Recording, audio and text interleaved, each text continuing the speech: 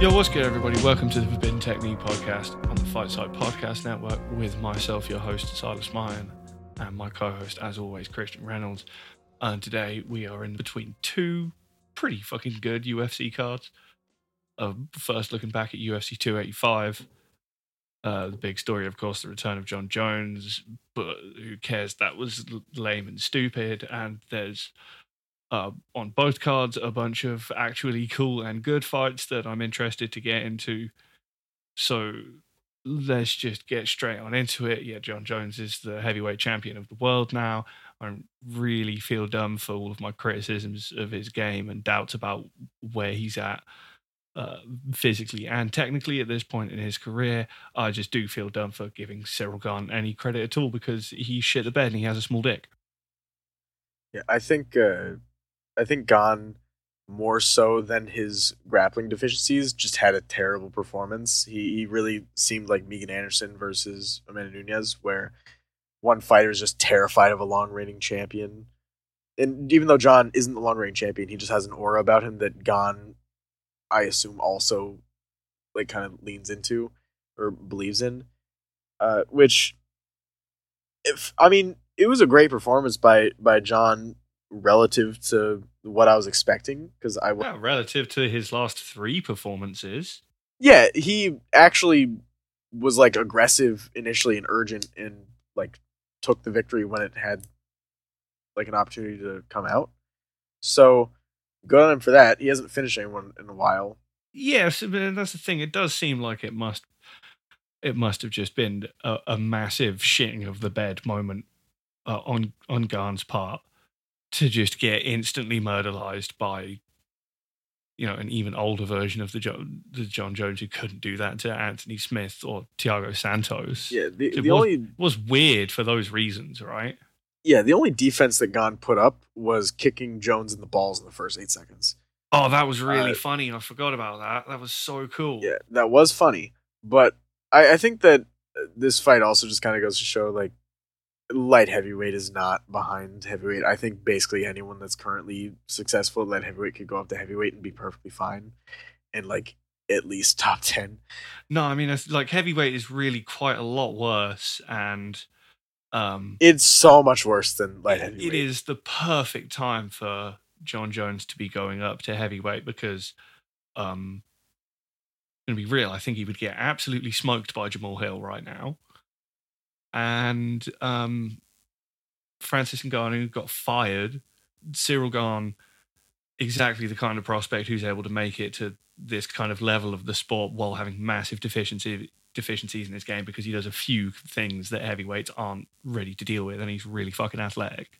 And then Jon Jones is probably going to fight Stipe now. He's probably going to win because Stipe's shot and never fights anymore. DC is retired. Alistair Overeem has aged out. And is now going to be Glory Kickboxing Champion. I mean, you mean is Glory Kickboxing Champion? Basically. Yeah. So what? I mean, Jon Jones is going to fight Sergey Pavlovich. I think that there's like 3 fights that are actually kind of hard for Jon Jones. And it's Sergey Pavlovich, Curtis Blades, Tom Aspinall. Arguably Curtis Blades. I think I was going to say Tai Tuivasa. Just on the fact that he will throw a low kick and he's not as he's not going to break like before the fight starts like Gane is, which we couldn't have known that of Gane, because Gane, he didn't look good against Ngannou, but he at least tried. And then this fight, he looked like he wanted the fight to just happen and give him a win without actually being prepared to do that. So it was a really bad performance by Gane. I think he is an incredibly, incredibly wide puddle. Like, he has a lot of surface layer tools at his disposal, but his actual application of them is incredibly shallow. He kind of just doesn't know how to mix his offense into like a strategy at all. He's just, in the moment, I should throw this low kick. I should throw this side kick.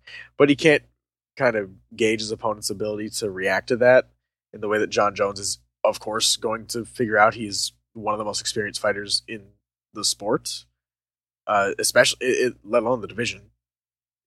Like he goes from having as much championship experience as someone can or has ever had in MMA to fighting a guy that's like 10-0 or like 10-1, and his only actual fight that showed anything was him getting out wrestled by a striker that had no knees.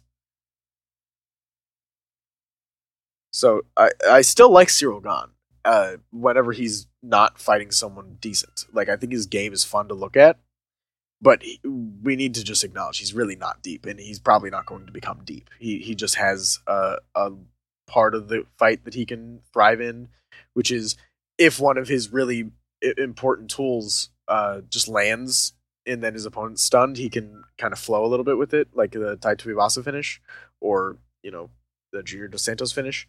Really anything where he's gone out to get the fight ended. But if you give him a real fight like Jon Jones or Francis Ngannou, he crumbles under the pressure. He's not ready for it at best, and at worst, he might never get there. Yeah, that's the thing. Cyril Gane is just not actually that experienced. And in the experience he has had, he has really been able to rely on his, as I said, massive athletic advantages and a few weird tricks. And there just genuinely aren't that many heavyweights who are really able to test him, particularly in training, for him to be able to actually be punished for those deficits consistently enough to have to work on them and have to be able to stay composed when the few things that he likes doing stop working. I really wanted to pick against Jon Jones, so I did, but as I said last week, he's just a winner, and he somehow figures it out always. And in this fight, he was just like, I think this guy fucking sucks at wrestling. I'm going to go out wrestle him easily, and he just did. Like, there's a clip of Cejudo basically saying the exact sequence because he trained Jones in part for this fight. It was basically the exact sequence that happened in the fight. Normally, those videos are like, haha, that's who gives a shit.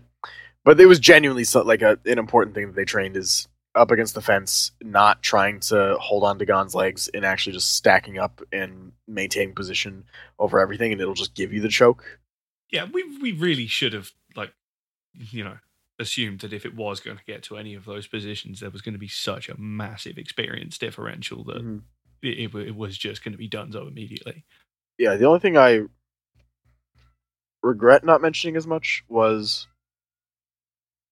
the fact that if Jon looks good, the fight's a wash. Like, there's no way Gane wins if Jon looks good. I just didn't expect him to look good. Yeah, I mean, he got a 2-minute finish. Whatever, fine. The pick relied on Jon being as shot as he had appeared to be recently. And then the 3-year layoff. Only as shot as he was 3 years ago. Yeah, and honestly, he kind of looked as shot. Like, I wouldn't be that surprised if he was just like, he just can't lose this fight, kind of. Like, Gane's just not good enough to be able to make this fight difficult if Jon's put on the size appropriately. And I think Jon actually did really well packing on size. I also want to bring up his training partners that got kind of clowned on before the fight, which justifiably so. Very weak fighters when it comes to quality. It was like Jorgen De Castro, Maurice Green, and like Walt Harris, which Walt Harris is actually a good fighter out of them, but all three of those fighters are people that you can just drill subbing over and over and over if you're Jon Jones level.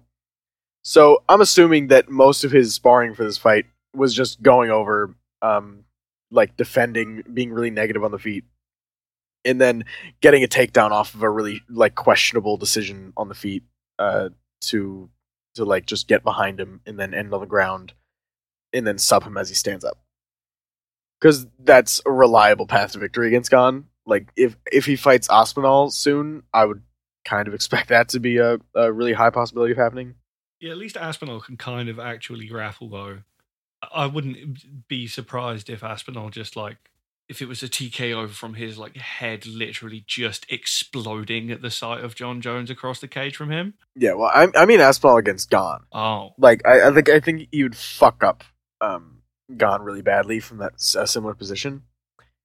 And against Jon Jones, I think it's actually just a question of, like, effective size, because Aspinall he seems like a smaller heavyweight, but he's really not. He's quite a large guy. He's really heavy walking around, and he's very athletic as well. He's very fast, and he can actually box. Like, he's a he's proven to be a deeper boxer than Gon. Most And of he's Gon's strong depth as comes from his shit, kicks. and He can offensively grapple, and he's good in the clinch too. yeah, he's just able to hang in more lanes. And Jon did look slow on the feet, like Looked very slow. yeah, he even looked slow on the ground, kind of. It just didn't really matter. So yeah, that fight happened.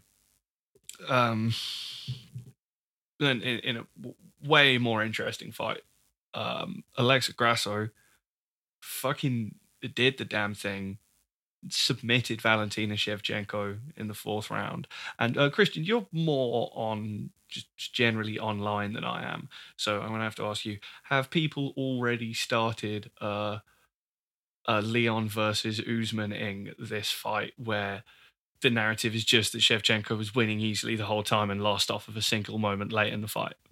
Not that I've seen. It seems like a lot of people are just like, "Oh, Val's done," but I think Val looked like Val. She looked fine. I think she just got hit by some shit that she's always been hittable by, and then put in a position she's always been able to get put in. It's one of those things that's hard to say when a champion loses after such a long and dominant reign. Is any part of that just them aging out? And I tend to agree that Val mostly looked like herself, and just that Val has kind of always lacked depth in pretty much every area of her game.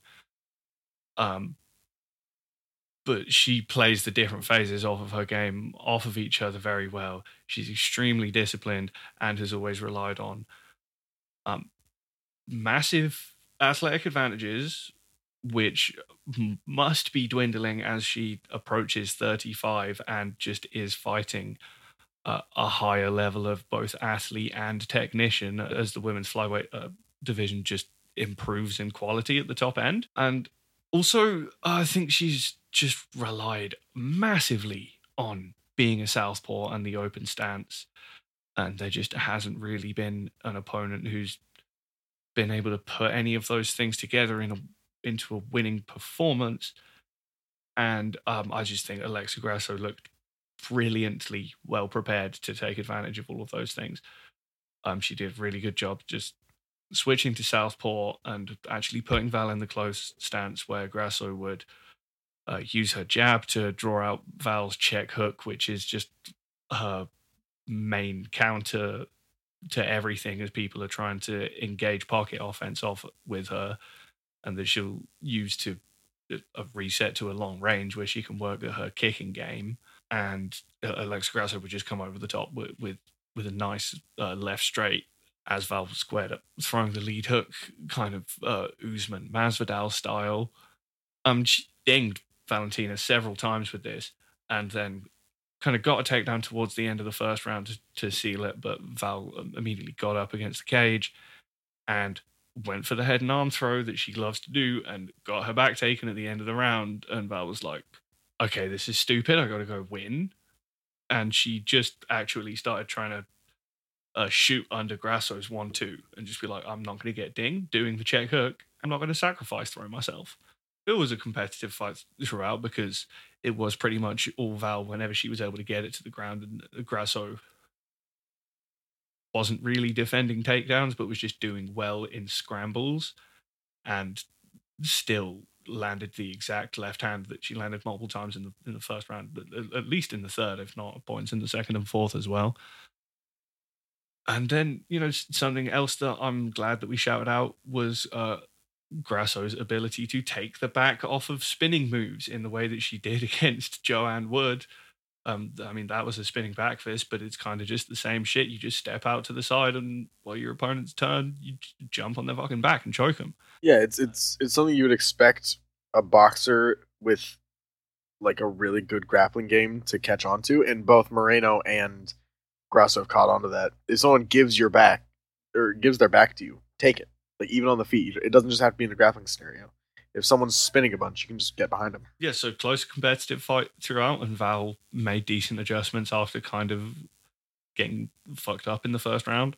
You just have to think that Grasso has been preparing for this fight as soon as she set her sights on being a full-time flyweight. And I've always just kind of been worried that she seems to be quite small and physically unassuming for this weight, but I think she's just like way stronger than she looks, and she's a great speed athlete and was just able to compete with Val in a lot of areas in a way that people wouldn't expect her to.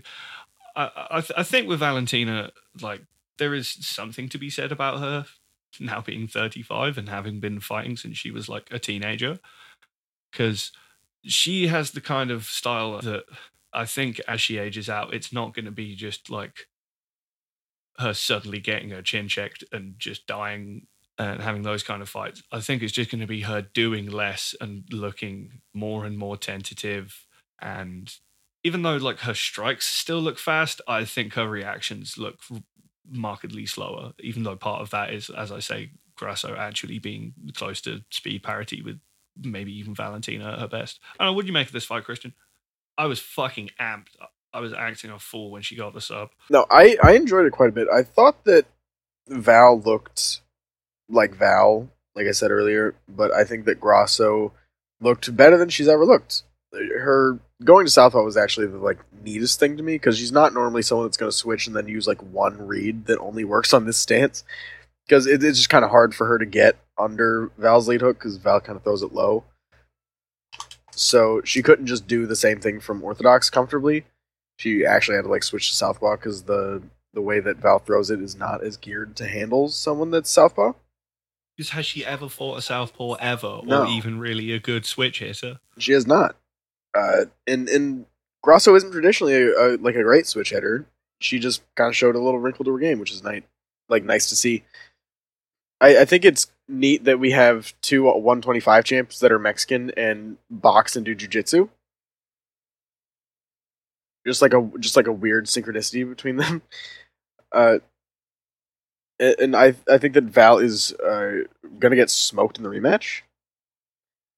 I think this like extra confidence is probably gonna make the next fight way worse for Val, because Val is not great at adjusting to things, as is shown by the Amanda Nunes fight, the second one. Yeah, and it does weirdly kind of remind me of the Leon Usman thing, in the way that, you know, Leon actually won the first round of that fight very strongly, and then kind of lost but did okay in the middle rounds, and then won off of just a single nice tactical read that was definitely like consistent and replicable late in the fight.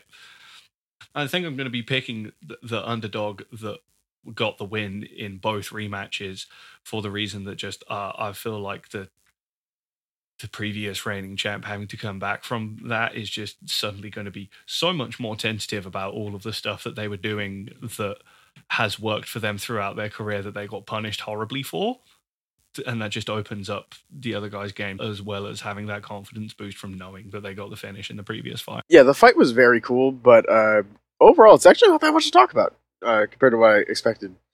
The fight was just kind of cut and dry. Like, nothing controversial happened. It was just both fighters looked fine, and then Grasso won in a somewhat replicable way. It was a weird replicable way, but because like I don't think every time she'd get that choke, but she really worked the choke in. It started on the jaw, and then she just like kept at it, whereas normally people would give up on it.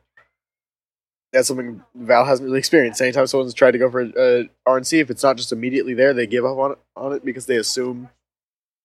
Yeah, Tyler Santos and Jennifer Meyer were way more chill with just riding out the back control, whereas Grasso can actually like finish chokes, and she was able to like. There was a really nice sequence where she scrambled free of Val trying to pass to a crucifix, and then came up on a clinch and dinged Val with a big old left hand on the clinch break. Yeah, I was impressed by Grasso just being able to hang in the grappling so comfortably defensively. Even though she got taken down a ton when Val actually just started shooting and doing normal wrestling entries that actually work. I mean, there was another cool sequence where Grasso gets taken down and then does a Granby roll into an illegal grounded head kick. Which is fucking sick. Badass. I don't know if she even meant to do it, or if she just managed to play it off in a way that it just like looked like an accidental thing that happens in a scramble. It's great we have movement at 125, because Erin Blanchfield actually looking good. Maybe she has to fight Manon Fiorot if Val's getting an immediate rematch, but Val could also lose to Erin Blanchfield. Who knows what will happen if she does get that rematch? So this division it's getting interesting. As I said, we are just seeing better athletes and technicians emerging as the division has had some time to grow the roster. In the tertiary main event, we had Shavkat Rechmanov versus Geoff Neal, which was fucking ill. Shavkat Rechmanov got the finish with like about a minute left to spare, or less than a minute left to spare, which is incredibly impressive and goes to show why he has that 17-0 with all finishes record right now. He just goes for it even whenever he's ahead. Yeah, he hadn't even been to a third round before this fight, and I mean, the shit was an absolute fucking war. Like, I think it will really hold up as a fight of the year contender, and I mean, this fight really just goes to show that the UFC commentary team do even less research than we do, because they're saying, oh, you know, does this fight really answered a lot of questions about Shavkat Rechmanov that we just haven't seen? And like, guy was 12-0 and a former M1 champ when he got to the UFC, and these are guys without Wikipedia pages, and it's not like I watch a ton of M1, but we know that those organizations in that part of the world, with the culture of combat sports that they have out there, just have a bunch of really good, well-rounded athletic guys that we've never heard of, and Shavkat has been dropped and had to come back from adversity in fights before, and he's had to show what he can do in every area of the fight. Definitely was tested more than he had been at any of those points in the past by Geoff Neal, who made a really good account of himself. I think Geoff Neal's problems really have come in fights where he's forced to track his opponent down, but against someone who is just so offensively minded and constantly engaging exchanges at every range, Geoff Neal it's a very dangerous counterpuncher off of his back foot. He's really fucking tough, and he's impossible to take down. So made for a great fight, but showed everything you want to see in a someone who has the potential to be a really great fighter. The first round also had just a timeless Herb Dean moment, but also was badass the fact that Shavkat lost his mouthpiece, and Herb Dean did not notice for like several minutes, to the point that the commentary team were like, oh my God, he hasn't noticed it. Oh my God, he's walking, he's going to step on it. Oh my God. But Shavkat didn't give a fuck. He did not. There was no, I'm gonna signal to the referee. And he just stayed in Geoff Neal's face and wasn't put off of his game at all. And as you said, still pushing for the finish in a fight where he surely must have been up on the cards, but he had been dinged a bunch. You should never fight like that. You should, like, unless it's been a complete shutout, you should never assume that you're just going to win if you've been in a war. And he wanted to keep the streak going. 17, and I normally don't really care about like undefeated records and shit, but 17-0 with all finishes, all pretty much a pretty high level of MMA, is badass. Yeah, finish ratio is way cooler than like being undefeated to me. If a guy's got a few losses but he only has finish wins, then I'm gonna be a big fan of that guy. And this guy is like, Shavkat is straight up like the best finisher the division has had in so long. He's Kazakh Charles Oliveira. Yeah, I'm trying to think of anyone that's even on his level when it comes to, like, by this point in their career, for like finish ratio, or like being this much of a known finishing threat. Because I mean, the most recent one in mind is like Vicente Luque. Yeah, like everyone I can think of, really, like, they have some decisions on their way up to like good fights, but Shavkat is just fucking taking out really good competition. Like, and he hasn't been taking out like trash since he entered the UFC. Basically, he's had a pretty steady level of competition, being decent since he made his UFC debut. Like, Alex Oliveira, not a bad intro to the UFC. Like, he's a good fighter. Michel Perez, really good. Carlson Harris, underrated. Neil Magny, I like Carlson Harris. also good. then Geoff Neal. Like it's a steady progression. He's fought better and better competition, but he's always been fighting good fighters. And he's still getting finishes every time, and they're guys that aren't even particularly easy to finish. But Geoff Neal is anything but easy to finish. Yeah, Geoff Neal is about as hard to finish in the way that he got finished as anyone in the division. Yeah, but Shavkat just absolutely broke him down, and he didn't give it to him easy, but he is just so offensively minded and so focused on ways that he can kill you in every engagement. And there's like an awesome fucking moment in, I think, like the second round, where he just eats the same straight left 3 times in a row from Geoff Neal.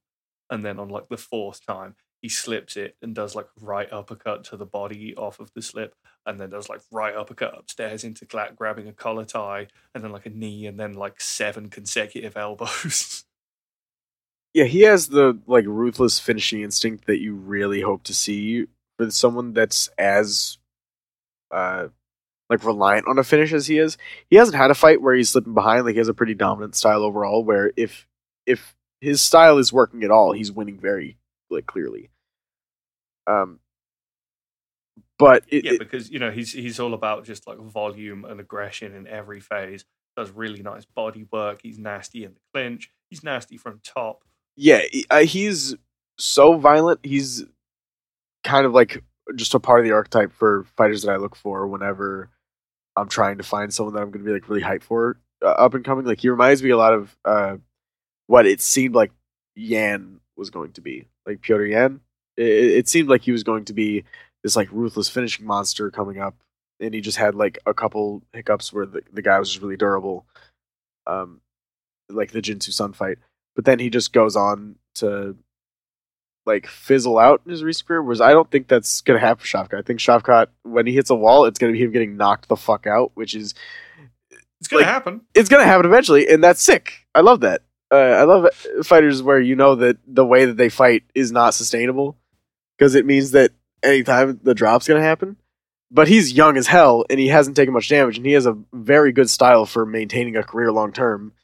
And I could also see how he could adjust his style into being less of a finisher later on. If he just gets like a little bit better, I think he could just like control people with like range tools and really good like grappling threat. Like he has a very composed game. It just makes sense in the context of his like frame, his athleticism, and even the like meta of the division. So who do you want to see him fight now? I mean, I say Luque for everyone is the issue. Like if you ask me who basically anyone that looks good at welterweight should fight, it's Luque. But I'm gonna say like Michael Chiesa. Pass the shot Vicente Luque test. Oh, Michael Chiesa, that's me. Yeah, but like Michael Chiesa. And he also should be ranked way ahead of Michael Chiesa at this point. He should be, but I think there's nothing wrong with viewing him like his first actual step back now, instead of just like ramping up the competition, ramping it up, because I want to see him develop like slightly more. Mostly, I just want to see him grapple someone whose only thing is grappling and is like quite large. Because to this point, we've seen him fight people that are either large and decent at grappling, or not insanely large, but like quite like competent grapplers, or like Geoff Neal is just a good defensive grappler, and then he got subbed standing up. So I want to see him against someone like Chiesa or Sean Brady. Yeah, I mean Shavkat versus Sean Brady is an absolute slaughter.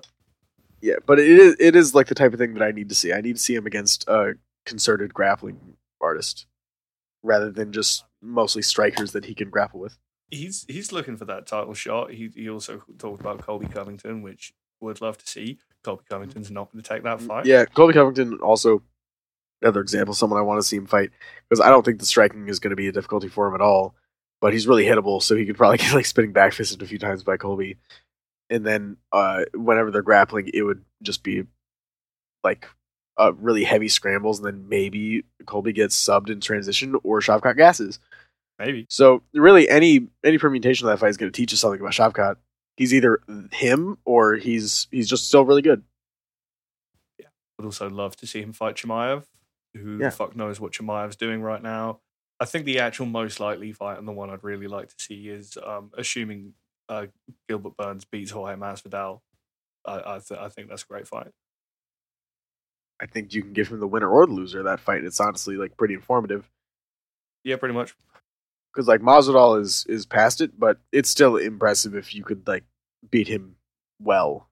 And then we had Mateusz Gamrot winning a decision over Jalen Turner, and the decision I do not think was awful. I just think it was questionable. I think most of Turner's offense was actually just like I think he did more under the scoring criteria to win, but I wasn't surprised that the decision went to Gamrot. No, I expected the decision to go to Gamrot because I mean it's something that we probably should have assumed was that if Gamrot was able to actually get any positions on Turner, Turner just doesn't have much off of his back. He's not a great scrambler past just the first layer of his takedown defense, which looked pretty good in spots. And he did land some nice intercepting counter knees and stuff like this. And whenever they were in protracted striking exchanges and he was actually able to work his reach, he did ding Gamrot in pretty much every round. But he was just so inert off of his back whenever he did give up takedowns. And you can't give Mateusz Gamrot that kind of fight because he gets hurt, but he's insanely tough and he always is trying to push his kind of the kind of fight that favors him. Yeah, he's just a like weird decision machine. He's a gamer, dude. Yeah, he straight up is winning on technicalities pretty much. It's just like, oh yeah, I mean, like he probably lost, but like he won more of the seconds of the fight just by being on top or like trying to be on top. Because he definitely lost to Arman Tsarukyan. Yeah, he definitely lost to Arman Tsarukyan. And then this fight I think is less egregious just because there was it's a 3-rounder, so it's gonna have less rounds that you can rob in. But I think you could argue 3-0 for Jalen Turner. So, and you definitely cannot argue that for Gamrot. He got kind of fucked up pretty badly at multiple points throughout the fight. So, I don't really know what to do. I think they should just make the fight that Jalen Turner was going to fight initially, the Dan Hooker matchup, so he can just go on his streak of killing city kickboxing guys. Yeah, I think that, and then I think Gamrot should fight a step up, because if you're going to keep getting these weird decisions, then you just got to keep fighting steps up, and he actually fought a step down, which is weird.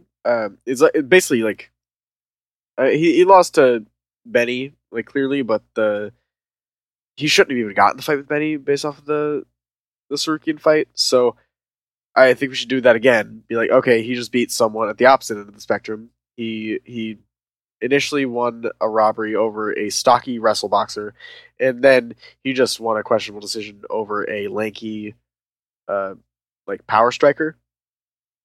So now we give him fucking, I don't know, like Michael Chandler after the Conor fight, of course. Is Demiris Magulov even still fighting? No, I believe he retired. In that case, maybe Renato Moicano? That's a weird one. That's like almost a mirror match, but like each guy is a bit better in like one area.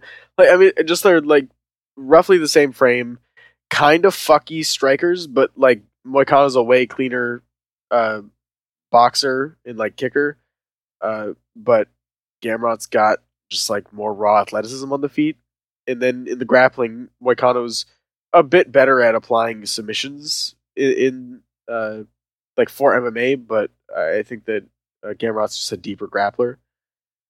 So it's kind of neat. I think that would be good. Yeah, it's a fair call.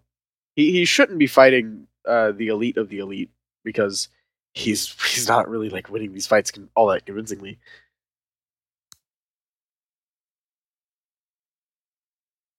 Yeah, and then to open the card, we had Bo Nickel versus Jamie Pickett. Bo Nickel won easily, of course. Yeah. Big surprise. He still kind of showed his greenness in ways that he maybe could have been punished for against opponents that aren't Jamie Pickett, but this is his 4th pro MMA fight, so it is what it is. Yeah. Maybe give him a fight before he fights Brad Tavares.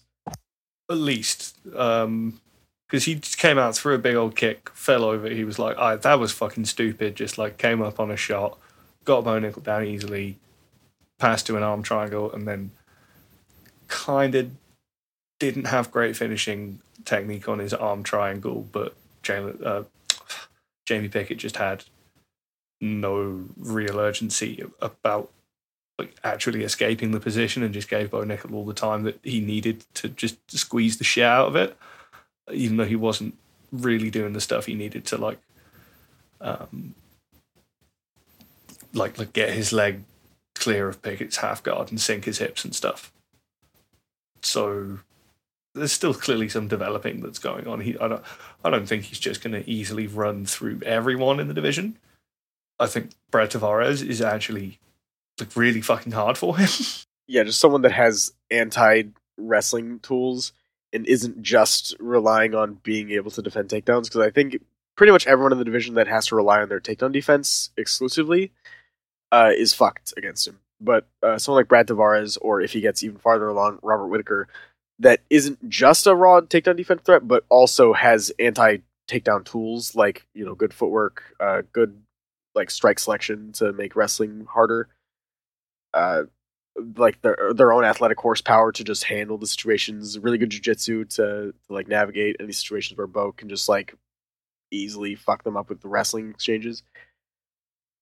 I think Brad Tavares is basically the only guy on the way to those fights that could be difficulty, and Brad Tavares is shot, so it's hard to say. But it seems like his takedown defense is not shot, so I'm expecting that if he fought Bo Nickel, he's the type of fighter that can actually make Bo have some real difficulty this early in his career. I think you give him a little bit more seasoning, and then he can handle anyone who has to rely on defending takedowns and striking with him. Yep, and then we'll do the quick hits on the prelims since we want to get to this fight night card. I missed Cody Garbrandt versus Trevin Jones. What happened? Cody Garbrandt looked absolutely fantastic for 2 rounds. He was like he was being aggressive, but he wasn't being so aggressive that he was going to walk on the counter. He was more just like being fast and like demonstrating how fast he is over and over to keep Trevin Jones scared. And anytime Trevin Jones actually committed to an exchange, Cody dipped out of the exchange and got a gorgeous takedown. His takedowns look fantastic. He's always had really good takedowns. He just doesn't really go to them as much as you'd like him to. He went to them some of the Rob Font fight, but he wore down from the striking. In this fight, he didn't really get worn down by the striking because he was allowed to set the pace. His footwork looked really nice. He just stays on the outside like effectively, and he's good at reading your movements, then mirroring them so that he can stay away. But then in the 3rd round, it seemed like he just knew he was up 2 super cleanly, so he just coasted and then gave Trevin Jones an in when Trevin Jones had previously been pretty much fainted into passivity. Trevin Jones just wasn't attacking the first 2 rounds because Cody was always showing how fast he is, and anytime Trevin actually committed to anything, he was shown a wrestling threat that he was not prepared to handle. So then in the 3rd round, whenever Cody actually starts moving backwards, Trevin had a first couple minutes where he was like, I don't know what to do because this guy is now fighting completely different, and he was easily fucking me up before. So I gotta like figure out something to do. And then eventually he just like fainted a little and then blasted a power hook, and it caught Cody circling. And then Cody looked like he was about to get wobbled, like he was like a little wobbly off of it. And then immediately was just like, okay, nope, I gotta stall better. He didn't decide I need to get aggressive, which is important because had he done that, he probably would have just gotten finished the way that he did in, you know, the Pedro Munoz fight, where he gets cracked and then he gets angry about it. He didn't get angry about it, which shows character growth on his end. He was just like, no, I need to stall better, so that he got close whenever he needed to get close. He stayed farther away than he was previously staying. He just honed in on his ring craft a lot better. And then got the rest of the fight pretty cleanly, even with Trevin Jones going for more offense. And it was a really clear 29-28 for Garbrandt. So good things were shown for Cody relative to what I was expecting. But in hindsight, it's a former world champion versus a guy that's 13-10. And it is like very green and doesn't even have a good style matchup aside from hitting hard. And at least this fight taught us hitting hard, not enough to like make Cody Garbrandt look bad. Cody Garbrandt is still fast as fucking hell and a really, really like good grappler. And his there's a reason that he was so dangerous on the feet. He's fucking lightning fast. He has like pretty good like technique on his hands, and he has really fast reactions. He's just a bad decision maker. So as long as he is being forced to stay incredibly disciplined, you don't even have to worry about his bad decisions because he doesn't have any decisions to make. Yep. Dricus du Plessis and Derek Brunson had the silliest scrambles I've ever seen for a round. Derek Brunson kind of showed that he was just better at MMA, but he gassed out. And Dricus du Plessis just always has a second wind, and he tries really fucking hard and ended up on top and just blasting Derek Brunson from his guard. And it was an exhaustion TKO more than anything, but I mean, it was also Derek Brunson's corner that stopped the fight. And I don't feel like this should be a thing that I feel like I have to praise as much as I do, but fucking good for Derek Brunson's corner for knowing that the round was about to end and not giving a shit and just being like, look, Dean's not going to stop this. I'm just going to throw this here towel in. Because, like, how many MMA coaches do you think would have been like, oh shit, he can make it, he can make it through this round. Oh, and then, maybe we can get in there, we can try and pick him up. I can think of multiple examples of this literally happening. I mean, he basically did make it through the round, and then they threw the towel in. They were just like, nah, he's done. And I also want to give even more credit to Derek Brunson than we're giving to his corner, because it's especially rare for a fighter to be like, you know what, that was a good call, thanks, corner. Most fighters would be like, you know what, I'm firing everyone I work with and moving to a different gym. Which is just like the wrong thing to do. Derek Brunson was very mature about the situation. You could, like, he's a veteran, not just in his ability to try and get a fight to work for him, but also in just like the outside of fighting practices. Like he's been training people for a long time. He has his own gym. He gets that if I'm getting fucked up, I need someone to stop it for me. There's a reason that quarter stoppages are allowed. It seems like most fighters in MMA at this point just kind of don't even understand the point of corner stoppages. They think, oh, it's just a way to make the action slow down or boring, or it's just a way for people to be cowards. But no, it's because fighting is incredibly dangerous. You are, for all intents and purposes, you are trying to kill someone in a cage with the caveat that there is a referee and then your corner to stop there. But the corner is like the last safeguard to stop you from getting murdered if the referee isn't doing their job. And then the referee is sometimes just going to be really useless in MMA, and was kind of being useless because you could have stopped the fight at multiple times on the feet throughout the fight. So if the referee's not going to stop it, the corner has to stop it. If the corner won't stop it, the fighter has to stop it. And all three levels of that like chain of command almost for stopping a fight are heavily criticized if the fighter's side decides to stop fighting, which is not how it should be. You should be allowed to be like, you know what, I'm done. I'm getting fucked up without judgment.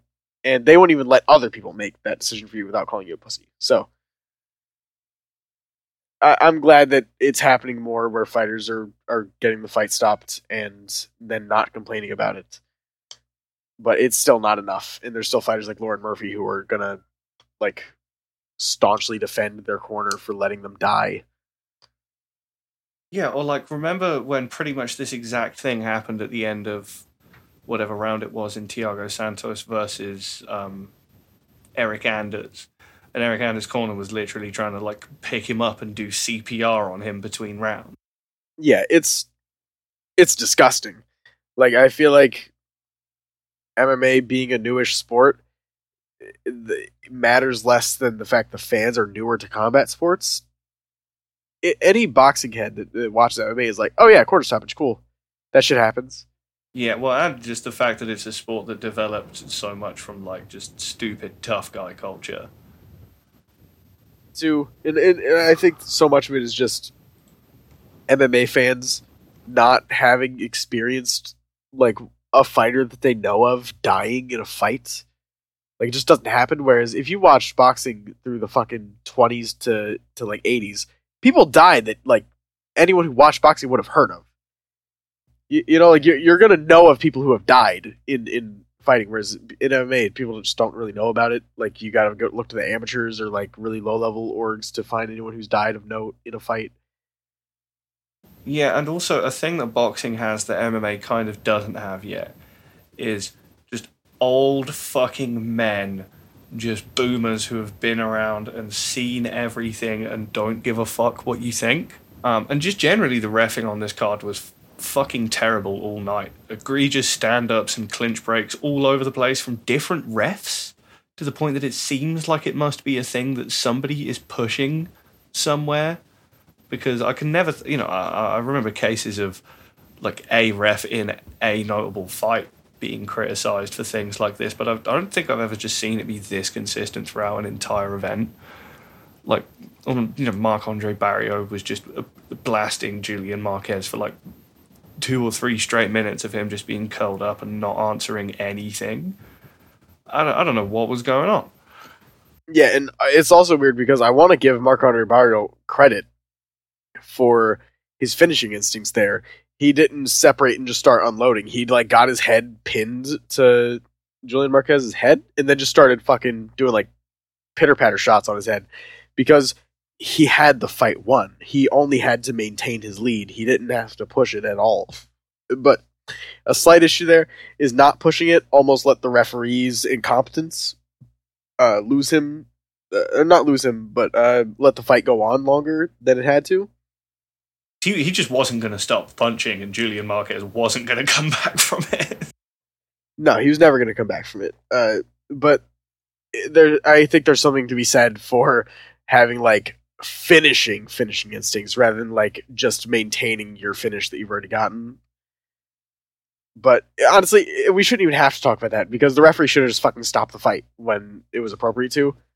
So I'm not really going to get into the pedantics of, his finish wasn't good enough to like get a real finish, so he had to get the referee to pull him off. Really, like, Julian Marquez is just he's just trying his best there. Like, he is getting fucked up, but he wasn't getting like murdered. It was just so long. He was cooked, yeah. It was just a bad referee moment, as MMA is known to do almost every card. Yeah, but then Ian Gary had a fight with Song Kinon. It was a pretty cool fight. Ian Gary got dropped in the first round with like a left hook or some shit. But he got his shit together and he made adjustments. And I don't mind Ian Gary as a fighter. I mean, he is an annoying cringe lord, and people clown him about just the like weird Conor McGregor wannabe stuff. But if you just ignore all of that stuff, it's got a lot of stuff going for him that Conor McGregor doesn't. He's great conditioning. He's really consistent. He's mentally stronger. Yeah, he doesn't tilt. He has heart. He can fight in the close stance. He can fight off the back foot. He's just like a decent, consistent, ranged kickboxer. He has a very youthful spirit to him that makes it feel like he's too naive to give up. A lot of fighters his age would have been like, I got hurt. Shit, time to crumble under the first like bad thing that happens to me in a fight. But no, he was like, shit happens. Like, even in his corner, he was like so like cool about it. He didn't overreact at all. He was like, I got hurt. Yeah, shit happens. And then in the when the commentator asked him a question after the fight, he was like, yeah, shit happens. Which is exactly what to say there. He got dropped in one of his like 4 fights in the UFC now. That's a good ratio if you're fighting elite competition and you're this young in your career and you're still trying to build your skill set and you're getting progressively more and more step ups. Like, these aren't huge step ups, but these are marginally better opponents. Yeah, it was fun when he landed a good low kick and then just wooed and then went out and did a finishing sequence. Yeah, he has heart, and he has like, he doesn't have charisma. No, he does not. He does not have charisma. They need to stop trying to give him mic time. Just watch his fights and say that he's Irish. All you gotta do. Like, that's all you gotta do. But then in other news, we had Amanda Ribas versus Viviane Araújo. Oh yeah, I missed that. Yeah, Viviane looked not great, and Amanda Ribas had really poor boxing, but still won cleanly and got a knockdown in the second round, and then just won by being on top for the rest of the fight, pretty much. Mm-hmm. I pretty much missed everything else that happened other than Tabitha Ricci hitting a sick far side armbar on Jessica Penne. Anything cool on the rest of the card? Luik Radzhabov versus Esteban Ribovics. It was really good. Anyone who hasn't watched should watch it. And Damon Blackshear versus Fareed Basharat both tried really hard. And showed like some decent, nice little skills that if you are a fan of interesting grappling exchanges or like outfighter versus pressure fighter dynamics, then it's a good fight to watch. Cool. Okay, so card we got coming up this weekend. Pretty strong main event. Top 5 bantamweights. Can't go wrong. We got Petr Yan taking on Merab Dvalishvili. Interesting fight. Does seem pretty rough for Merab in most like skill matchup respects. I just don't know what's going on with Petr Yan right now and how he's going to approach this fight, because Merab Dvalishvili, he's kind of Clay Guida. Is that fair? Yeah, I think it's just going to be the Magomed fight. I think Yan's just going to win pretty comfortably and beat the shit out of Merab. I mean, he really should, because Merab, you know, he tries super hard. He has absolutely bonkers conditioning. Like he just will not get tired. He just puts 100% effort into everything, and he can get some good takedowns just by horsing people around. But he's like famous for just not really having a top game and not being positionally aware and just letting scrambles happen over and over again. You know, there's a reason that he has like the most takedowns in bantamweight history by like a pretty wide margin.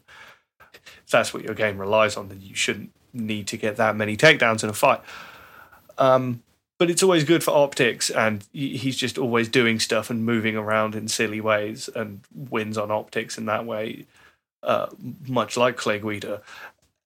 And kind of all of his highest quality wins have come against a variety of pretty shot people, and most of them were like kind of absolute stinkers, apart from the Marlon Moraes one where he got knocked out and then Moraes gassed and Merab was just fine and he won. But like the Jon Dodson and Jose Aldo fights were incredibly thin margins where Merab won on just not doing much other than like knees to the ass in the clinch and youthful exuberance. Yeah, I think I've come to a conclusion with Yan where I'm just gonna pick his fights correctly until like the way that you should pick them based off of skill set matchups rather than like thinking about where he's at. Well, but that's what we did against Sean O'Malley. Yeah, but I'm just gonna keep doing that. And if I'm wrong, I'm wrong. Because he should be able to win this matchup very cleanly. In the same way he should have been able to win the Sean O'Malley fight really cleanly. And then whether he really could have beat Aljamain Sterling in the second fight. That was still very close and relied on two key moments where Aljamain Sterling was able to capitalize on like a marginal blind spot in Petr Yan's defensive grappling and scrambling ability in a way that Merab Dvalishvili is not technically poised to in the same way as Aljamain Sterling is in terms of his like actual positional controlling ability, even though Merab Dvalishvili, he of course is a training partner of Aljamain Sterling and comes into these kind of fights incredibly well prepared. Petr Yan also has insane conditioning. He's really difficult to actually hurt. He's other than the 2 takedowns he gave up that lost him the Aljamain Sterling fight on 10 minutes of back control, he is a remarkable takedown defender and scrambler. It doesn't seem like Merab just trying really hard it is going to be enough in this one, does it? You know, like he maybe lost to Cody Stamen. Yeah, it feels like he should have no business winning, but I did initially want to pick Merab just off of him being reliable and Yan not really being reliable. Because like Yan has lost 2 fights consecutively where it's a fight that he really should win. I think you mean 3? Oh yeah, because the illegal, but yeah, the Sandhagen fight between that at least. Oh yeah, where he looked good. But like the Sandhagen fight's the last fight, he looked like Yan, and it was like maybe the best performance of his career. So it's just very strange. On any night, it could be like we're about to see one of the like pound for pound best fighters in the sport look as good as he can look, or we're gonna see someone show off some really nice technique, but then just completely shit the bed and drop decision. Like even in the Aljamain Sterling fight, he did some stuff that looked nice. It just was for nothing. So I'm gonna pick Yan by basically having the Magomedov fight, but against someone with like a worse. Yeah, but I'm also going to pick him to knock Merab out in like the 4th round. Yeah, I'm thinking that, or maybe like a 2nd round finish, because he is able to actually put some steam on stuff early, if given the opportunity to. He's not. That is true. If his offense is working and if Merab isn't able to kind of just get any of his magic going, it might just. The fight might just get real ugly for him a lot quicker than that, and yeah, might not even have to spend the full 5 breaking him down. Yeah, if he can't stall Yan long enough to where Yan needs an attrition lead to be able to actually get a finish, then it's possible he just kind of has like a bit of the Uriah Faber fight where he gets any time separate on the feet and then just starts fucking smoking it. Because he's a clean counterpuncher. He has like really hard offense. I use counterpuncher lightly because he's not a counterpuncher in the traditional sense. But like he could bait out a jab, then like cross counter it. And Merab has a pretty not lazy. There's nothing lazy about his style, but defensively, it's a pretty lazy jab.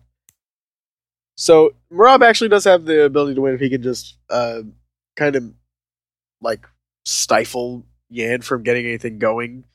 Yan does not like having his momentum broken, and he's not as good as you would hope someone of his skill depth to be if you start to disrupt his offense.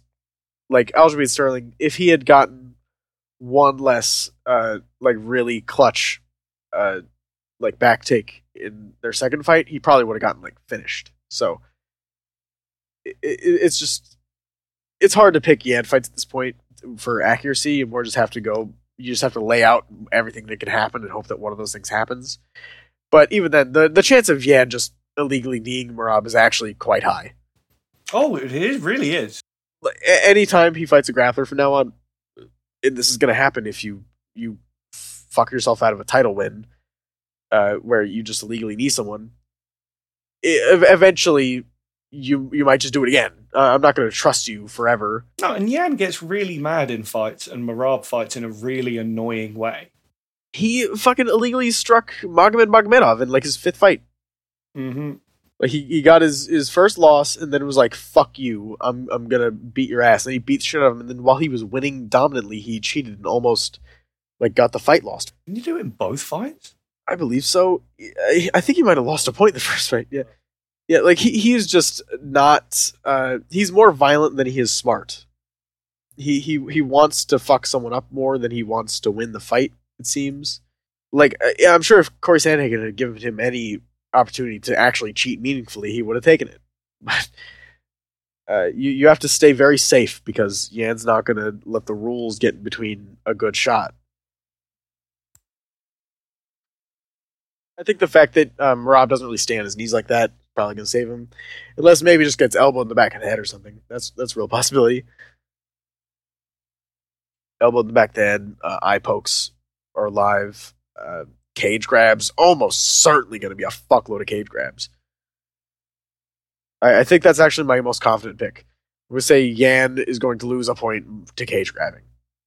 The rest of this card, it's pretty okay. There's a couple of kind of wacky upperweight fights on the top end of the card, as there always is. Co-main event got Romanov versus Volkov at heavyweight. I mean, Romanov will probably like throw Volkov around like a wet dish towel and then get gassed and kind of bopped up from range. Yeah, I'd be more inclined to believe that that's what's going to happen if it wasn't 3 rounds.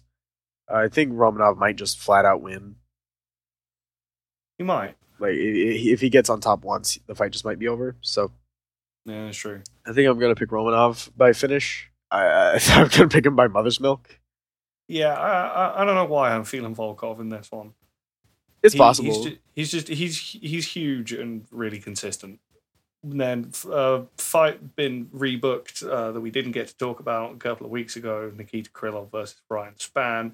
I am picking Nikita Krylov, even though he just had horrible food poisoning, because he tries really hard. He's really aggressive. He's really tough. He has an insane chin, and he's going to kick the shit out of Ryan Spann and then take him down. Yeah, I believe it's at a catch weight of 215, which is strange.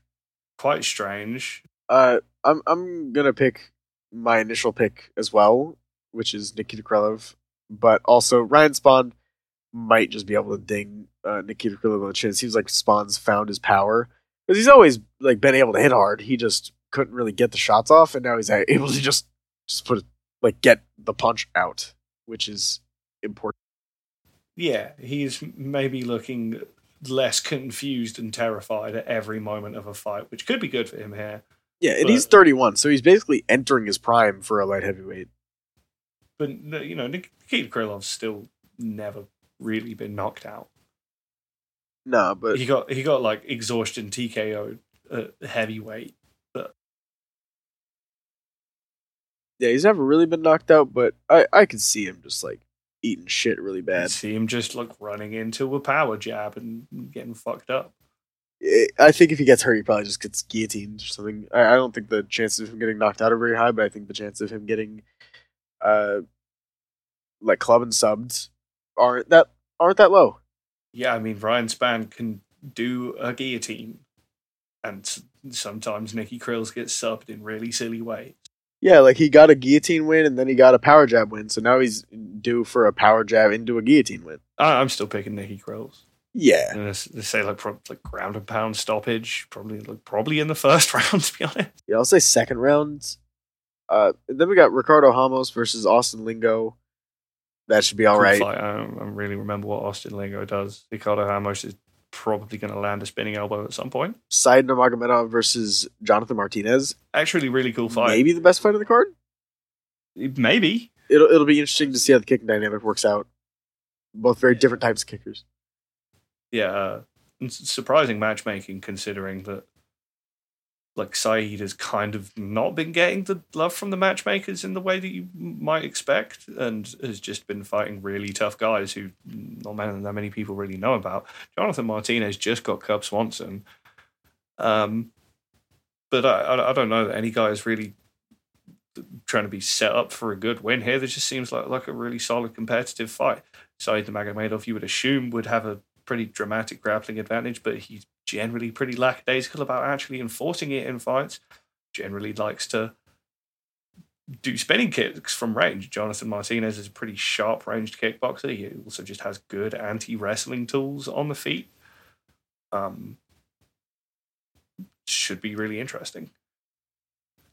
Yeah, the way the kicking dynamic works out will be strange. Jonathan Martinez is not really going to give his neck up as much as Said would hope. But there are situations where I can imagine Said getting something slick off in a exchange. Like if he just catches a kick of Martinez's and then Martinez falls over and then like sits up into a guillotine. That'd be rough. But yeah, Said has a lightning ninja choke. Yeah, and in the same vein, I could also see Said getting like clanged by Martinez's very like off.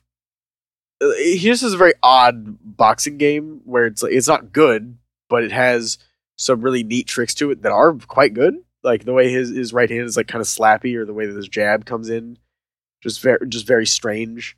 And it's something that Said is kind of particularly liable to, I think, just with the way that he keeps his guard and like how he prefers to set the timing or like establish his own rhythm. So Martinez just he has some good tools in the feet to actually get things done, but I am going to pick Said. by submission at some point.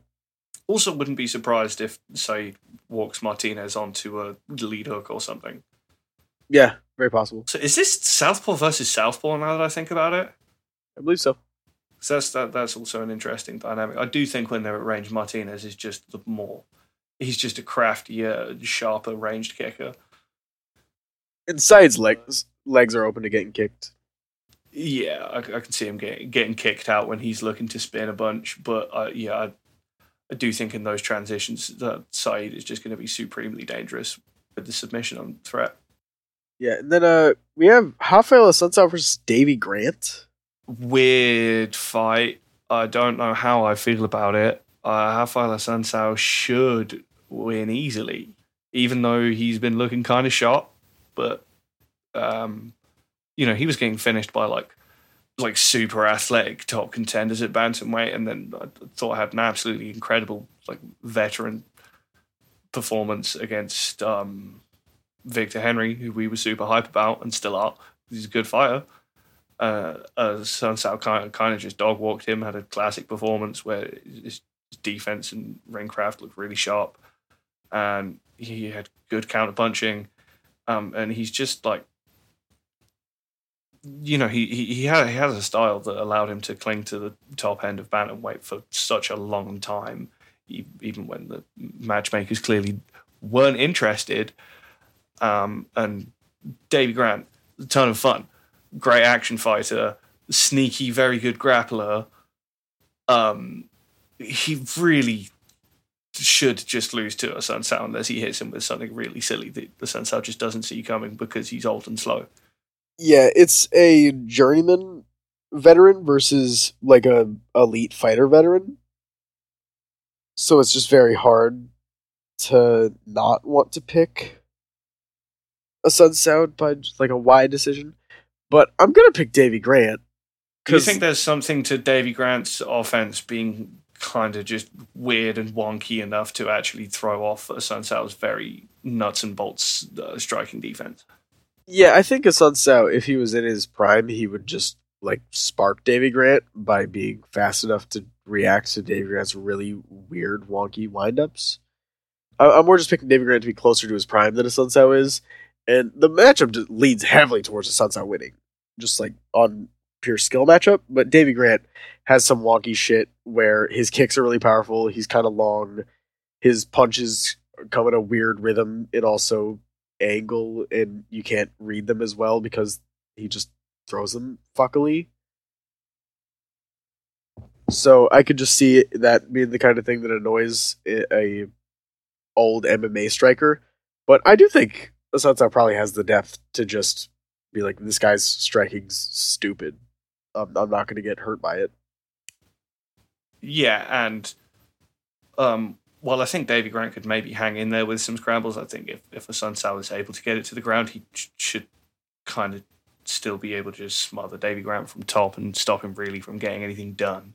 Yeah, Assunção's good at entering takedown situations or grappling situations from a good spot. He's not just going to take him down, then have to work through Davy Grant's guard to get where he wants to be. He'll just take him down and be where he wants to be.